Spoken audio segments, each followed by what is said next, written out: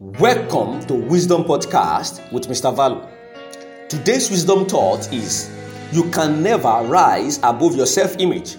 What you see about yourself is what you get every time. When you look at yourself in the mirror, whose image do you see? Do you see the image of an imagined success, a rising star and a shining light? Do you see the image of someone who is trying all he could to live out the reality of his dreams and ambitions? Do you see an image of a champion in the making, a go-getter, a mountain climber? Do you see a man or a woman who will never settle for less, who will never accept the status quo? A man or a woman who is determined to stand out no matter what? Do you see a man or a woman who refuses to allow his or her background put his back on the ground? Do you see a man or a woman loaded with unique talents and unbelievable potential? Someone who is ready to take over his world and become a leading voice in his generation because he knows that he matters.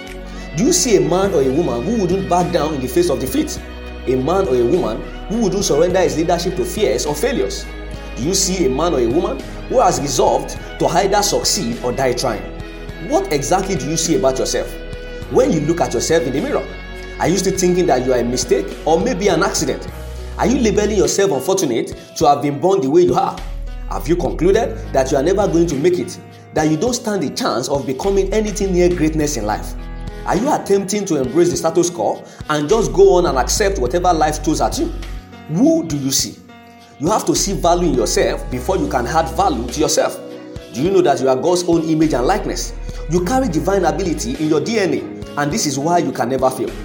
God never creates failures. He has loaded you on the inside with all it takes to become all He has created you to become. Stop the imitation game. You are an original. You are not created to be a photocopy. You are the best and the first of your kind. Your originality is your difference, and your difference is representative of the uniqueness of your contribution to the world. You have something that the world needs. Yes, you matter.